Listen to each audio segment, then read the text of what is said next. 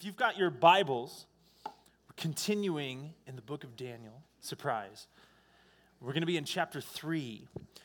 But to get you caught up with where we are, to kind of lay the foundation and give a little bit of context, we're going to start. I'm going to give you kind of the flyby, the spark notes on chapter 2. But I want to begin with this. Because all the messages, everything that we're going through this week, it's all tied to the same question, coming back to what does it mean to live with resilience as a follower of Jesus in a culture that is increasingly hostile towards Christianity? Most people are not forced to evaluate the accuracy of their picture of God until times of crisis. And crises have a clarifying effect on it. They cause us to reevaluate. Perhaps we have believed a lie, and we need to find an answer that satisfies. Perhaps we encounter a situation we did not expect or we were not prepared for. So we search for answers, solutions, and guides that we did not know we needed. Trials and tribulations are how God gets our attention. In James chapter 1, 2 through 4, it says, "Consider it all joy, my brethren, when you encounter various trials, knowing that the testing of your faith produces endurance. And let endurance have its perfect result, so that you may be perfect and complete, lacking in nothing." In 1 Peter chapter 1, 6 through 9, it says it this way. It says, "In all this you greatly rejoice, though now for a little while you may have had to suffer grief in all kinds of trials. These have come so that the proven genuineness of your faith, of greater worth than gold, which perishes even though refined by fire, may result in praise, glory, and honor when Jesus Christ is revealed. Though you have not seen him, you love him. And even though you do not see him now, you believe in him, and you are filled with an inexpressible and glorious joy. For you are receiving the end result of your faith, the salvation of your souls." And maybe this doesn't offer us much consolation, because again, this is just coming back to the theme of trials and tribulations, time and time and time again throughout the Bible, are practically guaranteed to us. Where God is reminding us, if you are choosing to live according to my will, don't be surprised when you come up against opposition. In fact, I can guarantee that culture will be directly opposed to you. It doesn't offer much in terms of consolation, but maybe it can offer us a different perspective on trials. Maybe it can offer us a different way of looking at the trials and tribulations that we go through in life. Maybe it can give us some insight, a different way of looking at heartbreak, a different way of looking at grief, a different way of processing loss. In C.S. Lewis's book, The Problem of Pain, he wrote this. He said, "God whispers in our pleasures, speaks in our conscience, but shouts in our pain. It's his megaphone to rouse a deaf world. God uses all circumstances to get our attention and to shape us into who he wants us to be."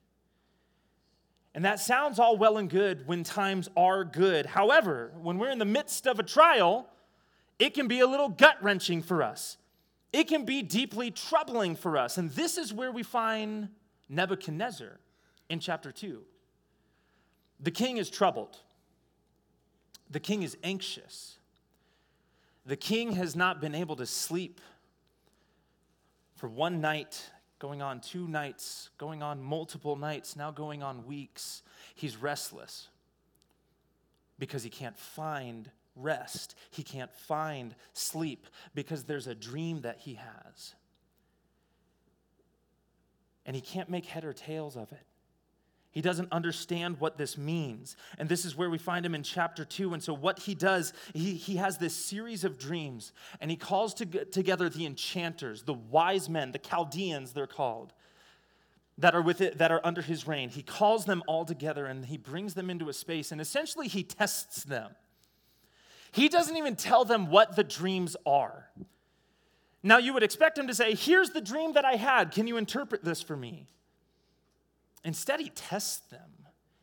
And I don't know if it was the sleep deprivation or what, but it's kind of a twisted way of doing this, where he brings them all in and he says, tell me what my dream was. And then, after you've told me if you can tell me what my dream was, tell me what it means. And this is an impossible task. Can you imagine, like someone calling you, one of your teachers, calling you into the class, and it's like, I had this crazy dream last night. Tell me what the dream was. And then interpret it. Tell me what that dream means. And you get an A for this semester. That'd be pretty nice. Except for the stakes are a little higher in this case. Essentially, he's saying, tell me what my dream was. Interpret it for me. If you can't do either of those things, you're going to die. I'll put you to death. And so, of course, the wise men are coming together, and this is an impossible task that they've been given. They don't even know where to start here. And soon enough, the truth comes out. They've got nothing. They've got nothing. Even in their combined efforts, they have no idea what to tell the king. And the king goes into a fit of rage. And he has them all put to death. All the Chaldeans, all the enchanters, all the wise men of his court across the entire nation are put to death. Daniel happens to fall in that category. Because during his time in Babylon, Daniel, unfortunately for him, has found favor with King Nebuchadnezzar and has kind of climbed the social ladder into this inner circle of wise men, of counselors that the king relies on. And so soldiers approach Daniel because he is to be put to death as well. And Daniel instead, what he does is he inquires about the source of the king's decree, because the king had issued this decree of all wise men are to be put to death because he's in a fit of rage. He's seeing red. He hasn't slept in weeks. He's cranky, okay? I've seen some of you guys after like a half-decent night of sleep. He's cranky, all right? He's not thinking straight in this space. And so Daniel says, whoa, hold on. Tell me what it is that's going on here. Give me a little bit of the story. And then he asks the king to give him time to seek the answers to his problem. And then here's what Daniel does. He goes back to his friends, and he asks them to join in praying for God to be merciful and give them answers that will satisfy the king's impossible, unreasonable request. And in verse 19 of chapter 2, very succinctly, God reveals to him the mystery of the dream in a vision, but he doesn't yet reveal what the dream means. And so he goes back before King Nebuchadnezzar, and he reveals to him both, in that moment, both what the dream was and what the dream means. He interprets it. He talks about this massive idol that's been built. He talks about, these are my notes that I have here, and I'm pretty sure I got most of these right. It's a giant statue that Nebuchadnezzar saw, whose head was gold, its chest and arms were silver, its belly and hips were bronze, its legs were iron, and its feet were clay. He then saw a stone come out and crush the entire statue, and it turned into dust, and then the stone turned into a giant mountain that filled the whole earth. And Daniel explains it to him. He says, you, king, are the head of gold, but Babylon will be followed by other kingdoms. Those other types of metal that the statue is built out of will be followed by other kingdoms, which are represented in the different body parts of the statue. All of these will one day come to an end. Just like in the video, he's saying, one day your reign will come to an end. And there are other kingdoms that will rise. And those kingdoms will fall away. But there is a greater kingdom. There is an ultimate kingdom that will one day be ushered in. And that's the sovereign kingdom of my God. This is what he reveals to him. And this may not have been the answer that Nebuchadnezzar wanted, but he rejoiced in this moment, and he had an interesting response where he actually acknowledges God in that moment. He says, surely the God of Daniel is the one true God.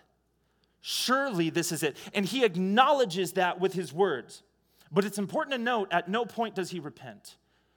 We never see a posture of repentance in Nebuchadnezzar. We simply see him acknowledge a truth that's been revealed to him, a truth that the God of Daniel is the one true living God. In that moment, he's a cultural Christian.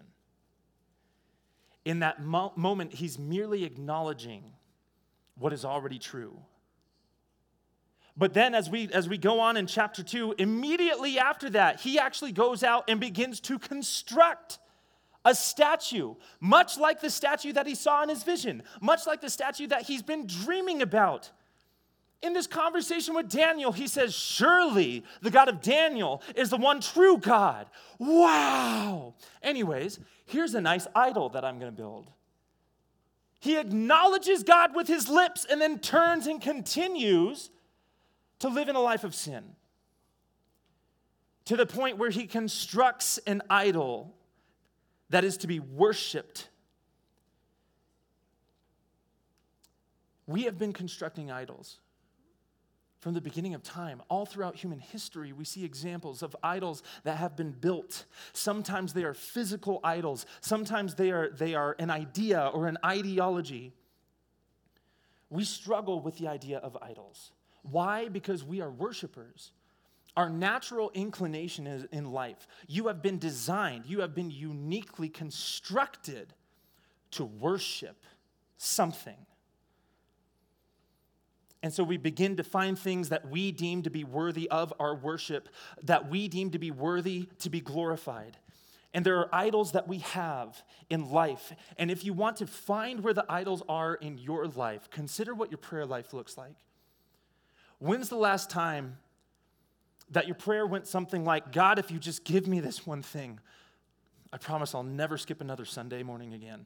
God, if you can just do this one thing. I know I don't pray a whole lot, but I'm really in a lot of need right now. You don't understand what's going on. This is what's going on. I need help with this. If you can just give me this, if you can just deliver me through this season, I promise I'll give you anything you want. I'll do anything that you want. Consider your prayer life. The things that you use to leverage God's blessing, those are your idols. That's your God. Consider the things that take up the most amount of your thought life. Consider the things that take up the most amount of your attention. Consider the things in life that take up the most amount of your affection. The single most valuable commodity that you have to spend in this life isn't money. It's your time. Because you have a limited amount of time and you can't make any more. What are you spending that time on? If I were to challenge you to list out the top 10 most important things in your life, or if I were to ask people who are close to you, your best friends, list out the top 10 most important things in their life, would God even make the list? If I were to ask you, list out the top 10 things that you spend the most amount of time focusing on, the most amount of your focus and affection, how long would it be before we got to God? Because all throughout Scripture, the question that's being asked is not a question of, do you want hell or do you want heaven?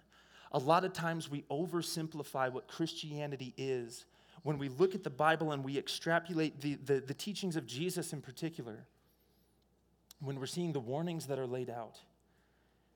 And we water Christianity down, we water our faith walk down to the simple question of, do you want heaven? Or hell? And that's a pretty easy answer. But it's not at all merely a question of, do you want heaven or do you want hell? The question you need to be asking yourself is, do you want God? And that's a daily choice that you have to make. Do you want God, or are you going to worship the idols in your lives? Are you going to walk with him at the center of his will, or are you going to compromise and live according to your will? Because there's a will that you have, and there's a will that God has for your life. And they are oftentimes at odds with each other.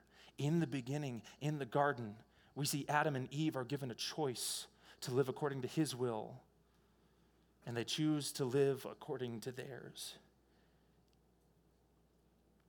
And it ushered in the result of sin, a brokenness, a separation from him that we're going to be talking about tomorrow. Death always involves separation. Sin brings about a spiritual death that separates us from him. And sin is any time that we choose our will and to live according to our will over living according to his will. And so here's where we find ourselves, and we pick up the story in Daniel chapter 3. If you're not already there, Daniel chapter 3 in verse 4. Verse 4. Nailed it. It says, "Then the herald loudly proclaimed," this is once the idol has been constructed by Nebuchadnezzar. He said, "Nations and peoples of every language, this is what you are commanded to do. As soon as you hear the sound of the horn, flute, zither, lyre, harp, pipe, and all kinds of music, you must fall down and worship the image of gold that King Nebuchadnezzar has set up. Whoever does not fall down and worship will immediately be thrown into a blazing furnace." Ooh. "Therefore, as soon as they heard the sound of the horn, flute, zither, lyre, harp, and all kinds of music, all the nations and peoples of every language fell down and worshiped the image of gold that King Nebuchadnezzar had set up. And at this time, some astrologers came forward and denounced the Jews. And they said to King Nebuchadnezzar, 'May the king live forever. Your majesty has issued a decree that everyone who hears the sound of the horn, flute, zither, lyre, harp, pipe, and all kinds of music,'" we get it, you have a lot of instruments, "fall down and worship the image of gold.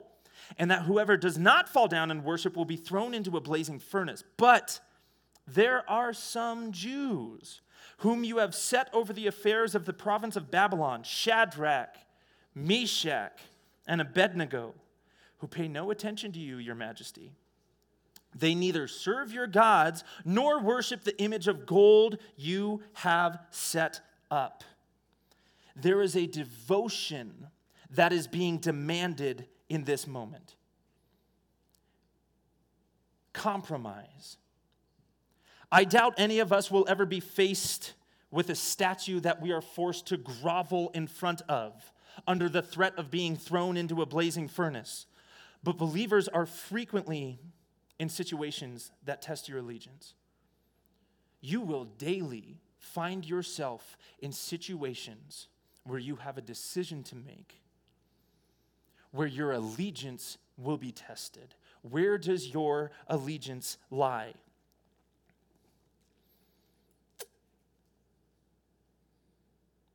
Lost my spot. 13. "Furious with rage, Nebuchadnezzar summoned Shadrach, Meshach, and Abednego. So these men were brought before the king, and Nebuchadnezzar said to them, 'Is it true, Shadrach, Meshach, and Abednego, that you do not serve my gods or worship the image of gold I have set up? Now, when you hear the sound of the horn, flute, zither, lyre, harp, pipe, and all kinds of music, if you are ready to fall down and worship the image I made, very good. But if you do not worship it, you will be thrown immediately into a blazing furnace. Then what God will be able to rescue you from my hand?'" Mwahaha. They're in a bit of a pickle here. They're given a choice to pick between God and man, to pick between a fear of God and a fear of man. For a moment, put yourself in their shoes. For a moment, consider that you're being forced to choose under threat of death. This seems like a pretty simple solution. He's saying, excuse me, do you see this glorious statue that I've constructed? I'm the king, and I issued a decree to all nations to come and bow down when you hear the music. That's all you have to do. you're not hurting anybody. Just bow down to the idol. Or get thrown in a blazing furnace. Those are your options. But Shadrach, Meshach, and Abednego understood those weren't the options. They were being asked to compromise. They were being asked to choose anything else other than their God, the God of Israel. And so this is what they reply in verse 16. Shadrach, Meshach, and Abednego replied to him, King Nebuchadnezzar, we do not need to defend ourselves before you in this matter. It's kind of sassy. If we are thrown into the blazing furnace, the God we serve is able to deliver us from it, and he will deliver us from your majesty's hand. Underline these next words. But even if he does not, we want you to know, your majesty, that we will not serve your gods or worship the image of gold that you have set up. There is a defiant defense that they have here. Why? Because they have a confidence in God's authority. Because they have a confidence in God's power. They have a confidence in God's wisdom. They know that his ways are so far beyond above our ways. His knowledge is beyond our knowledge. His wisdom is far beyond our wisdom. He is able. He is able to deliver us from your hands, your majesty. But even if he doesn't, it does not change who he is. Even if he doesn't deliver us from your hands, O King, he is still good. He is still sovereign. He is still Lord over all. I have a friend named Tanner. He's a brilliant musician. He's a rapper. If you want to check out his music, it's T. Ross the Giant or T. Ferrari. He's on Spotify, on all platforms. Shameless plug. Check him out. Incredibly gifted. He's been recording music for years. And he's such a light. In just about like any room that he comes in, he's just got this charisma about him, and he's so much fun to be around. And a few years ago, he was having some pain in his body, and he wasn't able to sleep very well, and so ended up going into the doctors to get some tests done. And come to find out that he has leukemia. And leukemia is aggressive enough as is, but this was particularly aggressive. And for the next 18 months, we watched Tanner battle leukemia, and they went through all these different trials, all these different tests, and tried these different drugs and these different things. And it was a beautiful season of seeing friends and families gather around him and just encourage him. And even in the midst of that, he actually has music videos that he filmed as he was receiving chemo in the hospital. And all throughout that, he was just covered in prayer from friends and from family within the church. He volunteered within our church, and so we had so many people that were coming and just being an encouragement to him and his family. And for 18 months, he battled leukemia. And there were good times, and there were really bad times, and then there were good times again. And after his last set of chemotherapy, about a couple weeks after that, he went in for some more blood tests, and they found he was in remission. And a few weeks after that, they go back in and they find there's no trace of leukemia. There's no signs of leukemia. There's no cancerous cells in his body anymore. It was miraculous healing. Particularly for somebody that young. Someone that young doesn't get, he was 19 when he got leukemia. And so he got to come home from the hospital, and we celebrated with him, and it was this season of celebration, and we were just so happy for him. And he got back into the studio, and he was recording more music and making plans to go on tour, and he ended up marrying his high school sweetheart. Her name's Sarah. And they started this beautiful life together. And towards the year mark, their first year of marriage, he went back into the hospital just for another round of tests just to make sure that there were still no signs of it. And he gets a call from his doctor the next day. He says, hey, I need you to sit down. The cancer's back. We found tumors in your pancreas. We found tumors in your kidneys.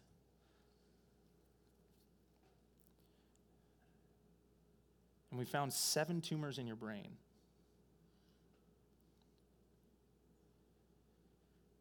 And Tanner asked, what does that mean? And his doctor said, I'm not sure. And so we started going through trials again. We started testing these different drugs. We flew him out to a few different states so that he could spend time with specialists. This young man who doctors and specialists just wanted so much for. They wanted to be able to help. Well, what if we try this? What if we try this? What if we try this? And every night that he was in the hospital, his friends would come and visit him there. And every night he would just say, God is so good. God's the only one who can heal me. And they would lay hands on him and they would pray for miraculous healing. They would say, God, you healed him once. We know that you can do it again. God, you brought about miraculous healing in his life. We know that you can do it again. May all glory and all honor and all praise be to you because you are all powerful, because you are sovereign, because you are Lord over all. You are Lord over his body. You can heal him. And every night Tanner would say, I believe that he can heal me. But even if he doesn't, he is still good. Every night he would say, I believe God can heal me. But even if he doesn't, he is still good. Because my circumstances have no impact on my knowledge and understanding and trust in the Almighty. He knew that his circumstances were changing. God's nature does not. His health was deteriorating. God's goodness remains the same. Night after night after night, T. Ross the giant would say, I know and I trust that God can heal me. But even if he doesn't, he is still good. And I will praise him and glorify him with every day that I have. And earlier this year, Tanner got to go home. He got to leave the hospital for end-of-life care with his family. Earlier this year, he got to leave and come back to his home, but a home that he understood wasn't his final destination. And surrounded by friends, surrounded by family, surrounded by people in this world who love him most, he took his last breaths. All the while never losing sight, never losing hope, never losing trust that God was always, is always, and always will be able.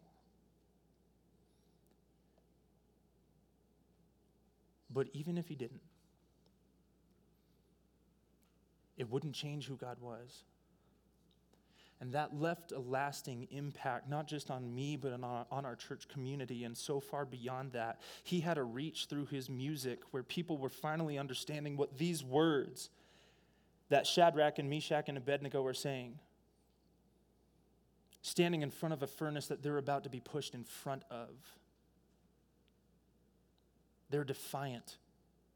They stand their ground. They remain firmly planted in a God who remains constant through all things. And they say, we know and we trust.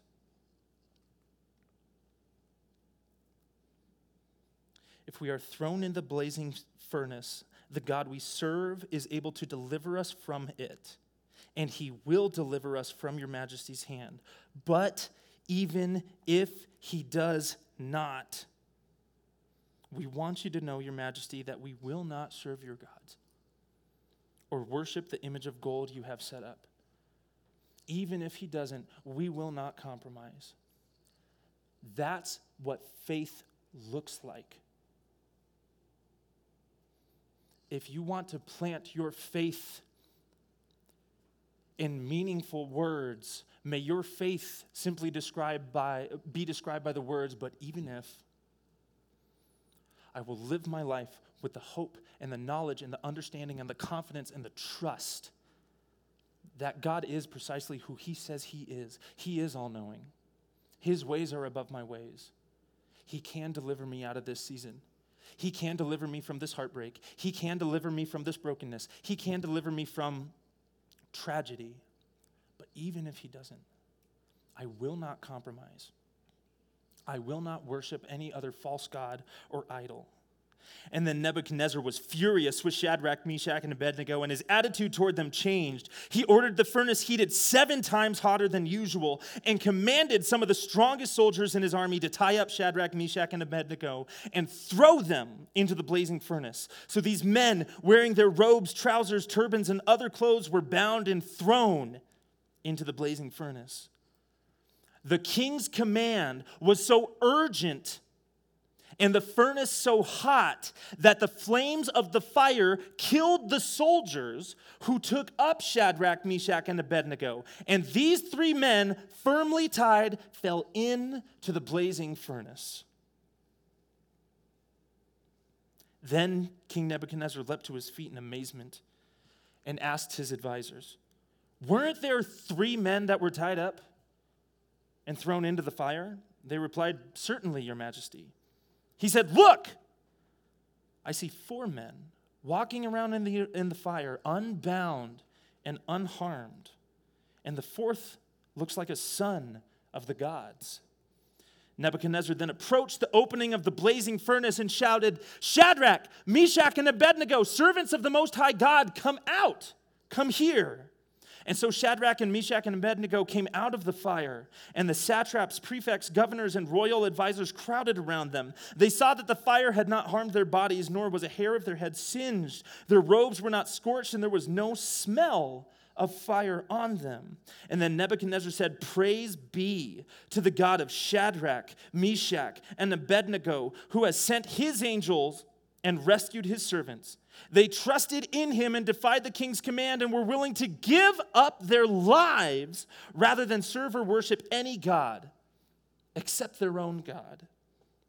Therefore, I decree that the people of any nation or language who say anything against the God of Shadrach, Meshach, and Abednego be cut into pieces and their houses be turned into piles of rubble, for no other God can save in this way." And then the king promoted Shadrach, Meshach, and Abednego in the province of Babylon.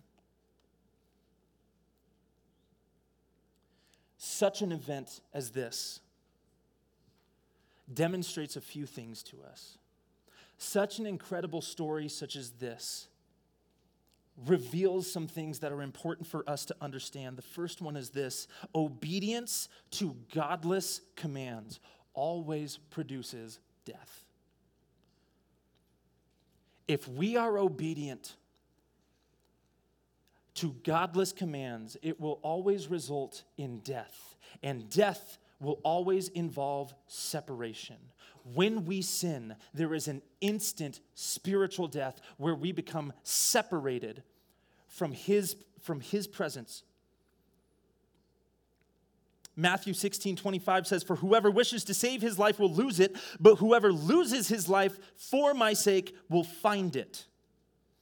The second thing is this: God does not save them from the furnace. Notice this.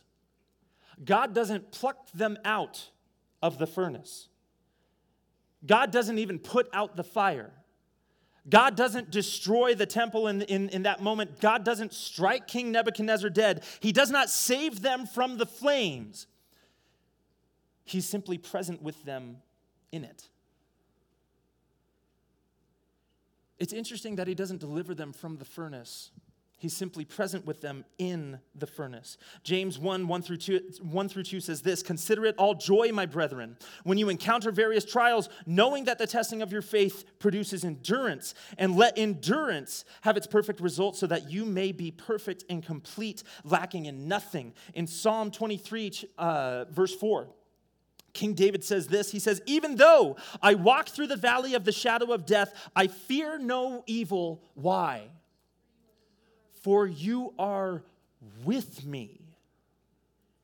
I fear no evil. I fear no man. I fear no compromise. I fear no death. Why? Because you are present. Because you are with me. The same way he was with them in the fiery furnace. We talked about this morning. Living at the center of God's will seldom be the safest place for you to be, but it will always be the most significant place for you to be. An example of this is with Shadrach, Meshach, and Abednego. Living at the center of God's will, walking, aligning their will with God's will throughout their lives. Where did it lead them? To a fiery furnace. That, by no stretch of the imagination, was the safest place for them to be. But it was the most significant place for them to be. Present with God. Do you want an easy life without calamity and heartbreak and without Him? Or do you want a life that's going to be filled with trials and heartbreak and tragedy and brokenness, but with the promise that there is an ultimate kingdom that will be coming? With the promise that He is always good in the midst of your trials and in the midst of your tribulation, in the midst of your circumstances. Because no matter how much your life changes, He never does. Proverbs 3, 5-6, and we'll end with this. It says this: trust in the Lord with all your heart. Do not lean on your own understanding. In all your ways acknowledge Him, and He will make your paths straight. God, thank you for the reminder of that tonight, for the story that we have of Daniel, of his faithfulness, and the way that you used him, and the three friends that we see that are cast into the fiery furnace. When they are faced with certain death, they refuse to compromise. They refuse to worship anything other than the one who is worthy of worship. May we be reminded of that when we are faced of the idols of our time that are demanding our attention, that are demanding our time, that are demanding our affection. We will not compromise, because it is better to be with you than to be without you. May that be our reminder and our encouragement tonight and tomorrow throughout the rest of the week as we continue to uplift and encourage one another. It's in your name we pray tonight. Amen.